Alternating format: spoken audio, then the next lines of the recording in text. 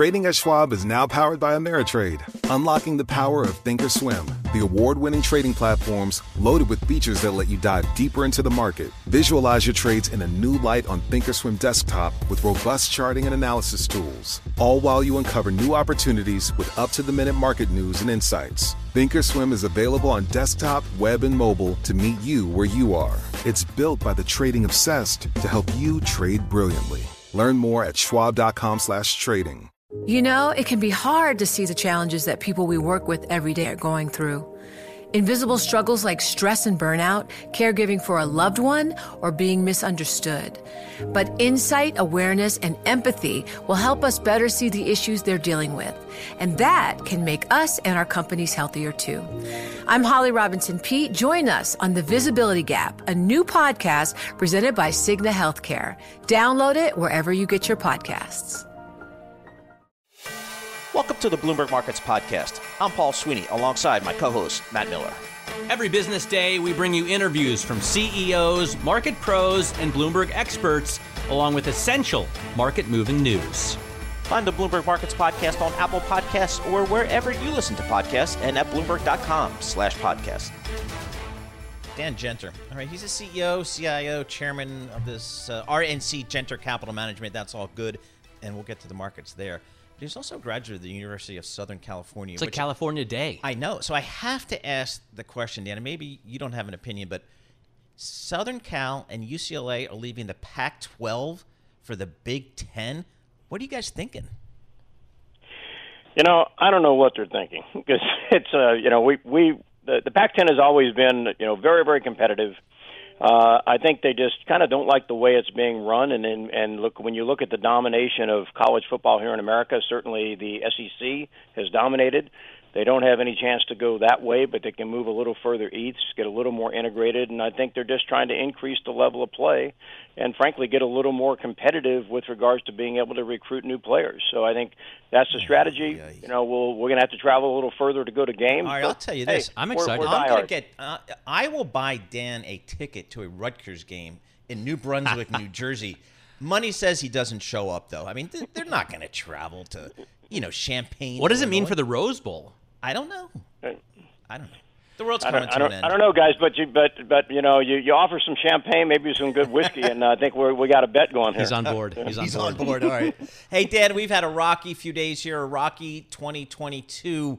What are you telling your clients here? As Mr. Powell is certainly making good on his interest rate rise regime. Yeah, gentlemen, I've been doing this for 43 years, and despite the fact of how much everybody tries, we're just dealing with a very, very classic, you can't fight the Fed situation. And we can, talk about all the theories behind that, but the basic reality is that when you're significantly increasing the cost of capital, you're going to adjust PE ratios, and that's exactly what we're seeing. I mean, this is not an earnings issue. The economy really is fairly solid across the board, which is also, I think, what's confusing people. But when you're going to compress margins and you're going to compress earnings and you have this kind of uncertainty, that's why we're sitting at a 16.5 PE right now.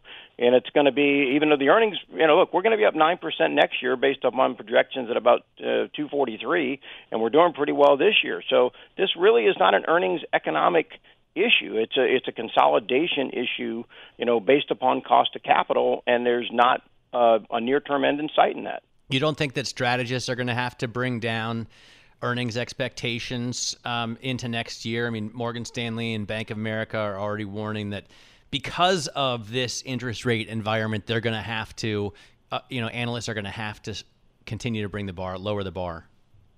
I think they're going to have to, but the uncertainty is that nobody knows where, because the same thing was said about this year. Yet we're still really on track to be 230 this year, because they've raised prices.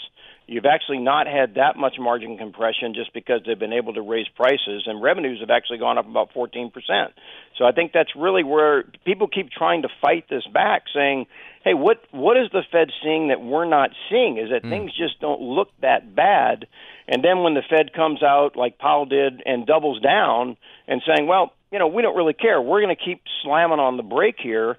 And you better be careful, have your seatbelt on, and all the luggage that's not strapped down to the back is going to come flying forward. Well, so that's what people are looking at. Well, they can. I mean, the Fed can continue to raise rates as long as we're looking at 3.5% unemployment, right? As long as JOLTS numbers come in the way they did today, as long as the economy feels like it's smooth sailing, the contraction in growth in the first and second quarter notwithstanding, this is why I don't get how come so many on the buy side don't take the Fed at its word. Why are so many people who have been, you're in the market for 43 years.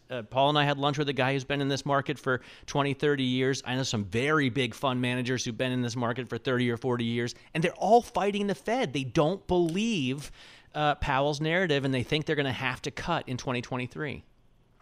Well, look, the Fed has a long-term history of basically trying to, walk back the economy. And I think for a lot of veterans, they're not convinced that they're not trying to do that. I think they're becoming more convinced, and certainly the comments this week, which I mentioned kind of doubled down, is that, hey, our foot's on the brake and we're going to keep pushing harder. And people are finally getting the message that that's going to happen, and the concern is that they're just going to overdo it. You mentioned USC. One of my professors at USC's business school was Art Laffer, and one of the things that Art always said is be careful the bullets that you shoot out there, because you're not going to know where they hit the target for 9 to 12 months. And by the time you know where it's hitting the target, if the target gets shattered, then you got another 9 months before you can try to put up a new target and correct it. And so that's what's concerning people right now, is to say, hey, are they just overdoing it to get inflation numbers down so they can post that? And what we're going to do is now they're going to take what's a pretty good economy, drive it into a recession, and then we're going to see earnings really come down. All right, Dan, 30 seconds. Give us your pitch on ENB. I know it's a name you like. Well, look, the energy space and the utilities are the only thing that's positive for the year. Even though it's having a rough day today, we think it's going to continue. And it has the largest North American infrastructure midstream, as the biggest gas utility in Canada. You got a 6.2% yield while you wait, and only an 18 PE. It's a good place to hang out and make some money while you wait this out. Energy, love it. It's having its time in the sun. And they like healthcare, Gilead. Yeah, I know. They're all over that stuff. We'll talk to Dan about that next time. Dan Genter, CEO, CIO, and Chairman of RNC Genter Capital Management. Schwab Trading is now powered by Ameritrade to give you a new, elevated trading experience tailor-made for trader minds. Go deeper with Thinkorswim, the powerful, award-winning trading platforms now at Schwab. Unlock support from the Trade Desk, our team of passionate traders who live and breathe trading like you do. And sharpen your skills with an expanding library of online education crafted just for traders. All designed to help you trade brilliantly. Learn more at schwab.com/trading. Success is more than a destination. It's a path you take one step at a time. It's dedication, it's fortitude, and it's the work, passion, and grit inside of us that comes before all recognition. That's what Stifel has been doing for over 130 years, and it's why Stifel is one of the fastest growing wealth management firms in the country. And Stifel goes beyond traditional wealth management to offer you a full suite of banking services, direct access to one of the industry's largest equity research franchises, and a leading middle market investment bank. Quietly, yet strategically, Stifel has built a company and culture unlike any firm on Wall Street. Because success is the drive it takes to keep pushing. It's the passion to keep investing. It's the best of each of us made better by the best in all of us. And that is where success meets success. Find a financial advisor at Stifel.com. That's STIFEL.com. Stifel, Nicholas & Company, Incorporated. Member SIPC and NYSE. Let's talk about the independent financial advisor business. That is a huge business as more and more advisors become independent, and they're out there gathering assets and managing those assets, dealing with the changing technologies, and as well as the changing markets. Natalie Wolfson, CEO of AssetMark, joins us here in our Bloomberg Interactive Brokers studio. Natalie, just take us a couple seconds. Just tell us what you do at AssetMark and how to help these financial advisors. Thanks so much. Well, at AssetMark, what we do is we provide technology, investments, due diligence, and servicing and support for financial advisors so that financial advisors at all sizes can compete. If they need support as it relates to how they talk to clients or the technology they use, they can come to AssetMark, and we help them provide those services to their clients. It's very cool. In the past, if I needed a financial advisor, I probably would have chosen somebody from New York, and they have a ton of overhead, and I would have paid a bigger fee. But now, because everything's by Zoom anyway, I have a financial advisor in Granville, Ohio, and I meet with him over Zoom, and he uses these kind of products to show me everything, in real time. You also, though, supply investor households with technology, right?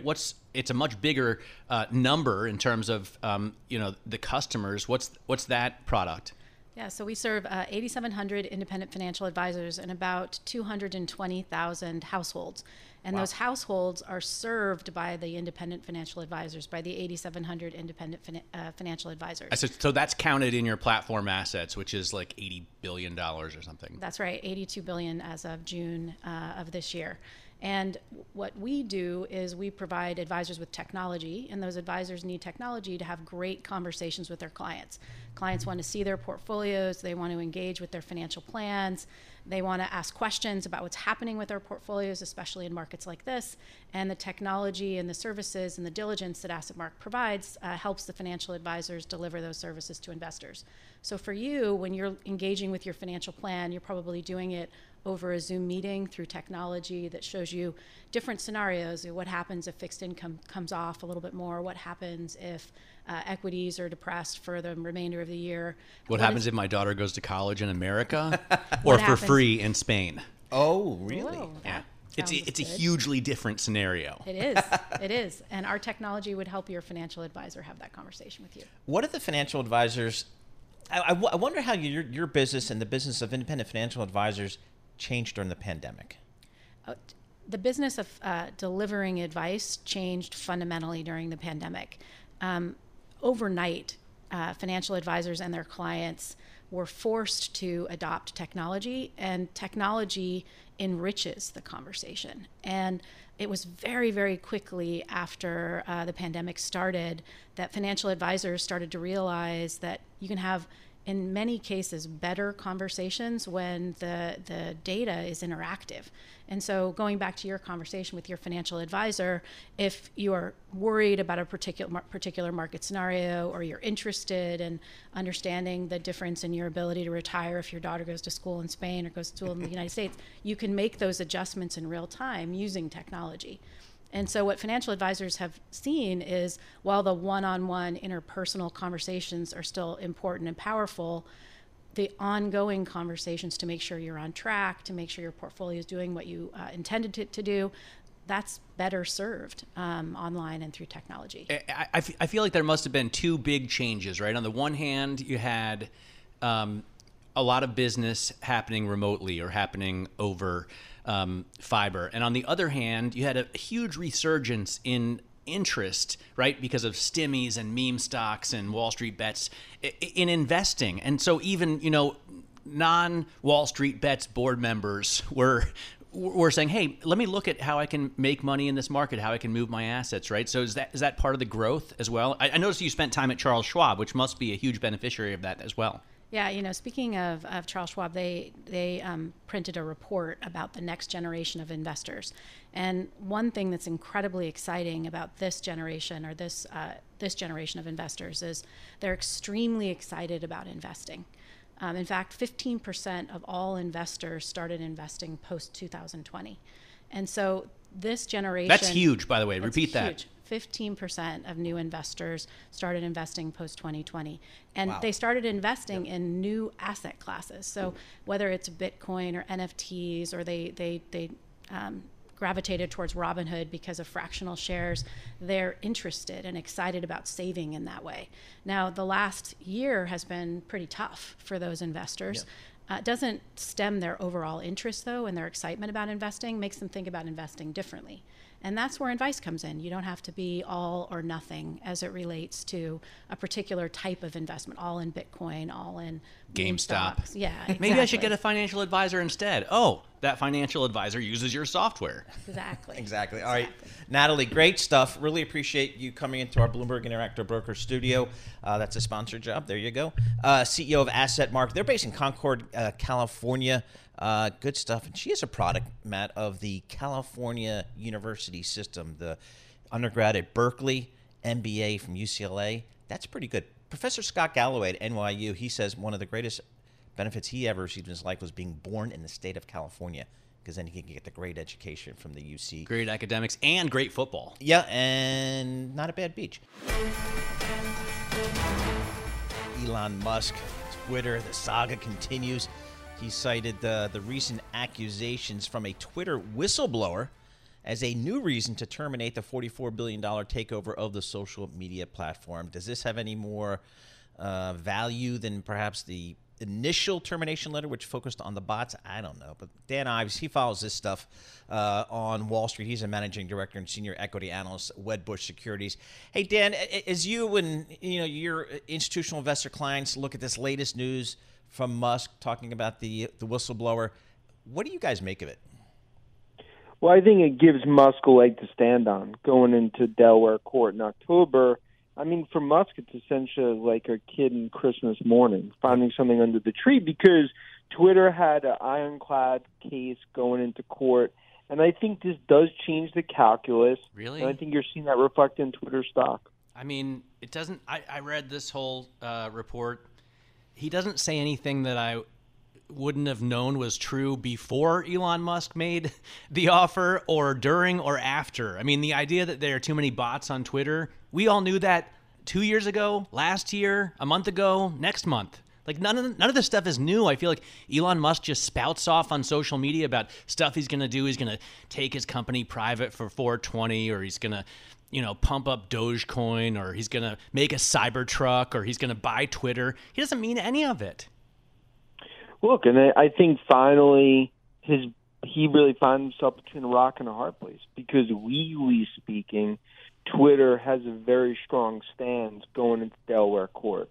And I think Musk sees the writing on the wall, and that's why I think this is all a game of high-stakes poker in some sort of renegotiation with Twitter, because he's basically going to find himself either needing to buy Twitter in terms of being forced by the courts of 5420, or a massive settlement. And that's really where the Zacco situation, has really been something where I think he at least has a small victory, and he's definitely trying to pounce on it. Well, for those that are interested in this story, I recommend a column yesterday on the Bloomberg Terminal by Matt Levine, and it's Matt Levine's Money Stuff, which I read every day because they're always awesome. And then he's been following this situation very closely, and you can get that at Bloomberg.com/opinion or OPIN go on the terminal.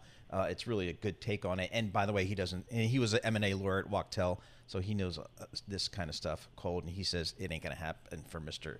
Musk here. All right, Dan, more importantly, if I'm a Twitter shareholder, and you're as close to this story as any from a Wall Street perspective, what's your call on Tesla right here? Does this noise around Twitter affect your call, or maybe what some investors feel about this Tesla story? Yeah, I think it started to be decoupled from the Tesla stock because of the situation where Musk has changed his loan, and he's already sold stock, and that's been a clear overhang on Tesla stock. Now, with that said, it's been a black eye for Musk, and as a Tesla holder, you just want this to end, this nightmare soap opera, because in a risk-off market, the last thing you need is just another reason to sell Tesla. Does he keep selling his shares? I mean, it seems like he says every time he sells them that's it. That's the last time. But is he going to keep reducing his stake?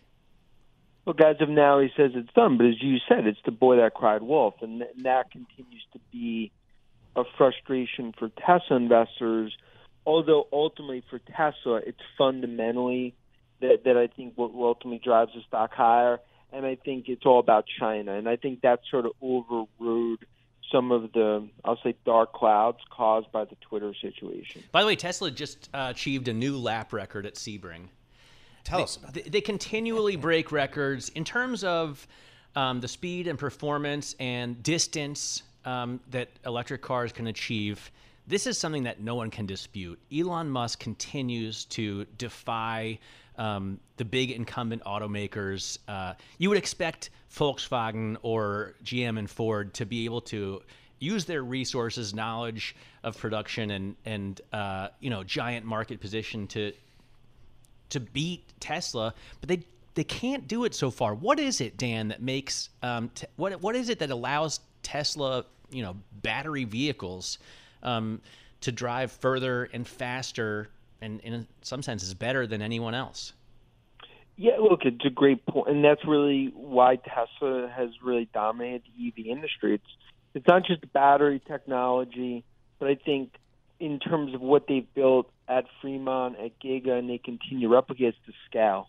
Because they're able to do it from a scale perspective and as well as the battery technology. That's been the combo that's enabled them, despite all competition, despite all the skeptics, to continue now to be on a trajectory next year to be on 2 million vehicles. It's so crazy because I get into like an Audi e-tron, right? Yep. And it's luxurious and it's also familiar because it's very Audi-like. And then on the Autobahn, when I'm running out of battery power at 150 miles in, I'm thinking, man, I wish I was in a Tesla right now. And I don't know how they can come out with a vehicle that doesn't outperform a Tesla. I mean, they're Audi. I know. That's the Tesla gig there. Hey, Dan, most of our listeners know that you cover some of the big names out there, the Apples, the Microsofts of the world. Given the volatility that we've seen so far here in 2022, what's your top call right now? Well, our top call is Apple, but because of the iPhone 14 upgrade cycle and our checks in Asia continue to show firm demand, even in the macro that we're seeing, I think it's an underestimated cycle. And that's why this is a stock that I believe powers through the storm. And that continues to be our favorite in terms of overall tech, followed by Microsoft. And what are you hearing on your channel checks? And again, for those listening, a lot of analysts, top analysts like Dan, they really call all the suppliers and get a sense of what's going on out there in the supply chain. What are you hearing? Well, at this point, it's been firm in terms of 90 million orders for iPhone 14, and that's in line with iPhone 13. And, if there's, when you look at Tim Cook and Apple, they've been able to sort of nail that from a demand perspective. If that trajectory continues to play through, the street's actually going to have to raise numbers on iPhone 14 rather than decline. Okay. And that's something that's obviously counterintuitive relative to the macro. Speaks to that golden install base of Cupertino. All right, good stuff. As always, Dan Ives, he's a managing director, senior equity analyst for Wedbush Securities, talking a little Tesla, talking a little Twitter. It is a never-ending saga there, but we also want to get and Apple his top call, which is Apple. Trading at Schwab is now powered by Ameritrade, giving you even more specialized support than ever before, like access to the trade desk, our team of passionate traders ready to tackle anything from the most complex trading questions to a simple strategy gut check. Need assistance? No problem. Get 24/7 professional answers and live help, and access support by phone, email, and in-platform chat. That's how Schwab is here for you, to help you trade brilliantly. Learn more at schwab.com/trading. Success is more than a destination. It's a path you take one step at a time. It's dedication, it's fortitude, and it's the work, passion, and grit inside of us that comes before all recognition. That's what Stifel has been doing for over 130 years, and it's why Stifel is one of the fastest growing wealth management firms in the country. And Stifel goes beyond traditional wealth management to offer you a full suite of banking services, direct access to one of the industry's largest equity research franchises, and a leading middle market investment bank. Quietly, yet strategically, Stifel has built a company and culture unlike any firm on Wall Street. Because success is the drive it takes to keep pushing. It's the passion to keep investing. It's the best of each of us made better by the best in all of us. And that is where success meets success. Find a financial advisor at Stifel.com. That's Stifel.com. Stifel, Nicholas & Company, Incorporated. Member SIPC and NYSE. Boy, those are just amazing how strong the housing market held up during the pandemic, the beginning, the middle, the end. And now we're starting to see some signs that maybe the residential real estate market is rolling over. To get the latest, we welcome Brad Dillman, Chief Economist for Cortland. Brad, love to get your thoughts. We've had the Case-Shiller data come out this morning. We had some housing start data last week. Are rising interest rates, rising mortgage rates, they're taking a toll on the real estate market. How do you see this playing out? Finally, seeing this impact from higher rates. We did have sort of a false peak in home price appreciation about a year ago, only to see a really strong spring this year. It really shows you, I think, really the effects of the underbuilt environment and then just how accommodative rates were in the past.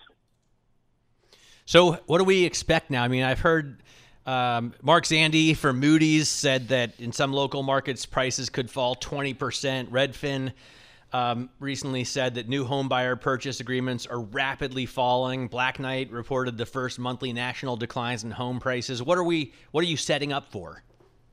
Well, I mean, if you look at home prices, I mean, they're still up, call it 18% year over year, right? They may have fallen slightly month to month. We may see them come down a bit, and frankly, we should. In my view, the cracks in the housing market are not so much a rationalization from where we are today, but really just the out-of-control home price appreciation that we had seen. I think there's certainly the possibility that we could see some markets become very illiquid to the degree that they had really been dependent on in-migration, that movement of incomes and savings from other parts of the country, and really dependent on use of leverage, just to say the low mortgage rates that had prevailed. So, unless, you can have individuals who may have gotten over their skis, but I don't think we're on deck for the kind of mass job losses that would result in systemic home price declines. Brad, you mentioned a topic that I've always find interesting, which is the housing shortage here. So when I read the quarterly results of the publicly traded home builders, they're building the McMansions because that's where the margin is. But that's not necessarily where the demand or need is in some of the entry-level housing. How do you square those two issues and deal with this American home shortage? Yeah, I mean, so we've had artificially low long-term interest rates really during the pandemic. We'd also gone through a bout of this in 2012, which had really created the underbuilt situation that we had going into the pandemic. So when you have really high prices like that, and you can only really deliver supply on the margin, that's the sweet spot that builders got to target. Now, fortunately, we have seen some movement in this over the last few years. The degree to which long-term rates were low and carrying mortgage rates with them saw such significant home price appreciation that we did see just a lot of single-family housing starts. And so while we're underbuilt by my estimate of about 1 million housing units nationally, and that's housing units of any type, we do have 1.68 million housing units under construction. So in many ways, we're very quickly righting this housing market to the degree that we're underbuilt. One fly in the ointment in that is just what's really happening with immigration, both legal and illegal. We're going to need to see those new population figures to know, have we been building enough housing or not? In terms of Cortland, what you're doing at Cortland, you have thousands and thousands of homes. You do multifamily housing investment. You have hundreds of apartment communities all around the U.S. Are you seeing price appreciation there? Are you seeing rental units doing well? Yeah, I mean, the rental market's done fantastic coming out of the pandemic. You've got near 20-year highs in occupancy rates and multifamily in general. They're starting to come down a little bit because there's been double-digit rent growth. In some parts of the country, like Florida, this has hit highs in some markets of about 30%, which is a very significant real cost of living increase. So multifamily has done incredibly well. We can actually see this reflected in the starts data. So while mortgage rates have gone up, single-family starts have now fallen back to pre-COVID levels. But if you look at starts for structures with 5 units or more, they're really flirting with 35-year highs. And so I think we can see this in the appeal of both density and also of renting. Brad, during the early days of the pandemic, we had, urban dwellers kind of flee from the cities and I guess, head to Florida, head to Austin, Texas, head to Nashville. Is the perception in your industry that that's kind of a permanent shift, or are we seeing any data that says, hey, maybe they're coming back? Well, we have seen a fairly strong urban core rent growth recovery. And we've also seen, really because of this real cost of living increase in erstwhile affordable areas, that in some respects, urban core submarkets are actually becoming more attractive for the consumer again. When you square this with with energy prices as well, namely like, the cost of gasoline and the potential that it may go back up again. Urban core, more walkable living, this kind of thing becomes a little bit more appealing. There's still a lot of money out there for investments, and not a lot of places to put it right now. Are you seeing institutions get into real estate? Oh yeah, I mean, there's certainly been at a stronger level. I mean, at a more rapid pace. Yeah, I mean, there's macro trends at play as well. What I can tell you is that there's been interest from abroad as the dollar's been relatively strong compared to other currencies. So we're seeing foreign institutions move into the multifamily space. Right. We're also seeing, of course, continued activity in the single-family rental space as well. All right, Brad, thanks so much for joining us. Always appreciate getting your perspective. Brad Dillman, chief economist for Cortland, talking about the real estate business maybe peaking. Let's really have a discussion about the global jewelry business, and we can do that. There's nobody better than Alexander Lacik, CEO of Pandora Group. Alexander, thanks so much for joining us. Boy, I'd love to just get your 30,000-foot view of the global jewelry business. Kind of take us from 2019 until here we are today. Yeah, so we could go even further back. The category globally has grown a little bit ahead of GDP for the last 10 years, let's say, up until the pandemic hit. And then the interesting thing happened, of course, when people were locked up at home or couldn't go out to kind of go to restaurants, etc. It seemed like the category kind of got a nice little boost. And then, of course, last year, the U.S. government decided to issue those stimulus checks, which made, in particular, the U.S.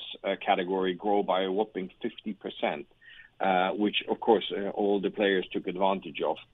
Coming into this year, then naturally that kind of growth is nowhere to be found because the stimulus checks are gone.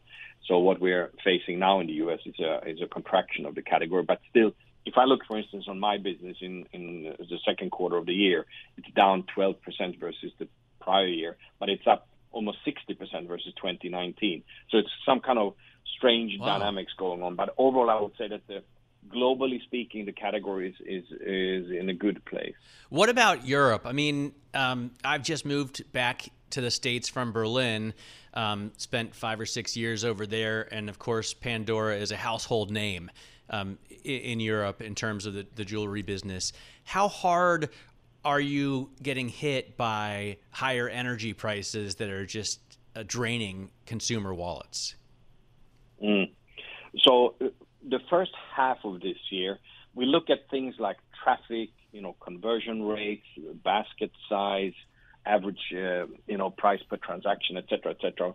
All those retail metrics are, in fact, intact across Europe. And Europe is actually up double digits in the second quarter of this year. Now, again, we need to bear in mind that the prior year we had a fair amount of stores closed due to the restrictions of COVID. But if you then back it up versus 19, which is kind of the last, let's call it clean base year at least from a financial standpoint, then we're up in double digits across the European continent. So again, Pandora is actually faring really well in this situation. So it's important I just flew, for example, from Valencia to Frankfurt on Lufthansa. You still have to wear a mask on the flight the whole time.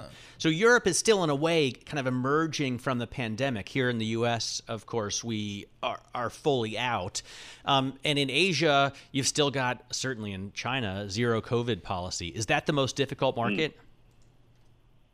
By far. I mean, the Chinese market is, as you say, they run the zero tolerance policy, which makes it incredibly difficult to operate a business there, because from one day to the other, they can shut a city like Shanghai, 25 million people, and you have no forewarning. So trading in China right now is, I think, it's a challenge for not just for us, but for anybody that runs an operation out there.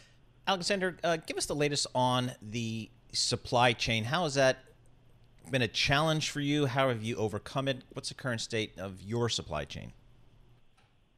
Well, if I remember well, when the first news came back, it was at late 19, early 20 of this kind of issue in Wuhan. My first thought went to our manufacturing sites. We're vertically integrated, so we produce everything in Thailand. And Thailand, in particular, Bangkok, is a very popular tourist destination for Chinese. So I feared that that we would have issues with our supply chain coming out of Thailand. So we immediately introduced, on our own, strict rules on how we behave, and also actually hired another 2,000 people to ramp up our inventory position, just in case that something would happen. At that time, everything was unknown to all of us. Of course, now we've learned somehow to maneuver that. So we've carried a higher inventory position throughout the whole pandemic, including up to now.